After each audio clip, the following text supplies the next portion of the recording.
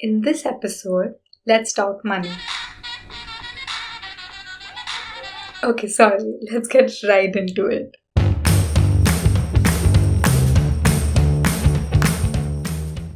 Hello, everyone, and welcome to another episode of the Little Green Book podcast. I am Pravagya, your host, and this is a podcast where we discuss personal finance, financial fitness, and financial independence. How common is it for someone to catch you between a conversation about money when you're with your friends? No, I don't mean the bro and bro conversations. You know what I'm getting at. Honestly, a year ago, if a friend of mine told me that they wanted to talk about money, I'd probably get tensed up just imagining how would I respond to them. I would have thought to myself, okay, what is this going to turn into? But that's what today's episode is all about. Making these money conversations easier and breaking the social taboo around it. Well, money is equal to feelings.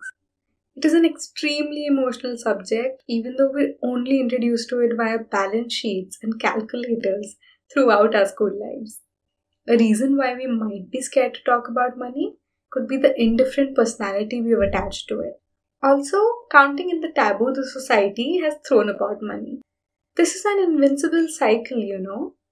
How are you supposed to learn about something when you're discouraged from even talking about it? Even setting aside the social taboo of discussing money, there are practical hurdles in your way to help you get better with it. Learning about money is intimidating, and there's no structural system in place to teach that. What's worse is that we look at poor money skills as something to be ashamed and embarrassed about, which can keep us from being honest about money and seeking out the right kind of help.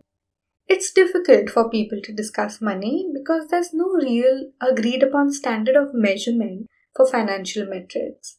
We all know physical health numbers like BMI, weight, and clothing sizes, so we can assess where we fall on that spectrum. Because of a lack of agreed upon financial metrics, people feel fear or shame around what their finances look like. When you ignore your financial situation, minor problems faced regularly build up to quite substantial challenges. And not just that, not talking about money can have sweeping social effects, like hindering women from getting equal pay for equal work in the workplace, even not knowing whether the rent you're paying is fair or not. Now, I guess we all agree that we need to desensitize conversations about money, right? But let's discuss how we can do that. Chances are, if you've reached this point, you want to learn about money. But when was the last time you had talked about money? I think the easiest way to gain acceptance is to talk about money with your closest friend or family member. Someone who you trust and are comfortable around.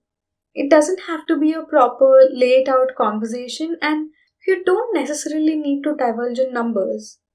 Just opening up about a financial situation could help you build self-confidence and empower you to do better with money. And that's not it. It might even make your friend a little more proactive with their financial health. And probably the both of you would learn something from each other. Just discussing your goals with your closest friend could also help you stay accountable because now you've shared it with someone. The point here is start small. If you're intimidated by personal finance and are unsure about where to start, remember that you don't have to learn everything about money at once. Start with one financial lesson at a time. If you have a hard time saving, start learning about emergency funds. If you want to get out of debt, start learning about different methods that could help you do that. Dedicate just 10 minutes to financial literacy a day, and you'll be surprised at how much you can learn over time. I hope I reached out to those who usually did shy away from indulging in conversations about finances. If you're one of them or know someone who is, share this episode with that person. Make sure to join the community on Instagram at littlegreenbook.in and subscribe to the Little Green Book podcast on your podcast streaming app. Oh, and also, you can now switch on notifications if you'd like to be reminded of each new episode. I will meet you all next week. Bye!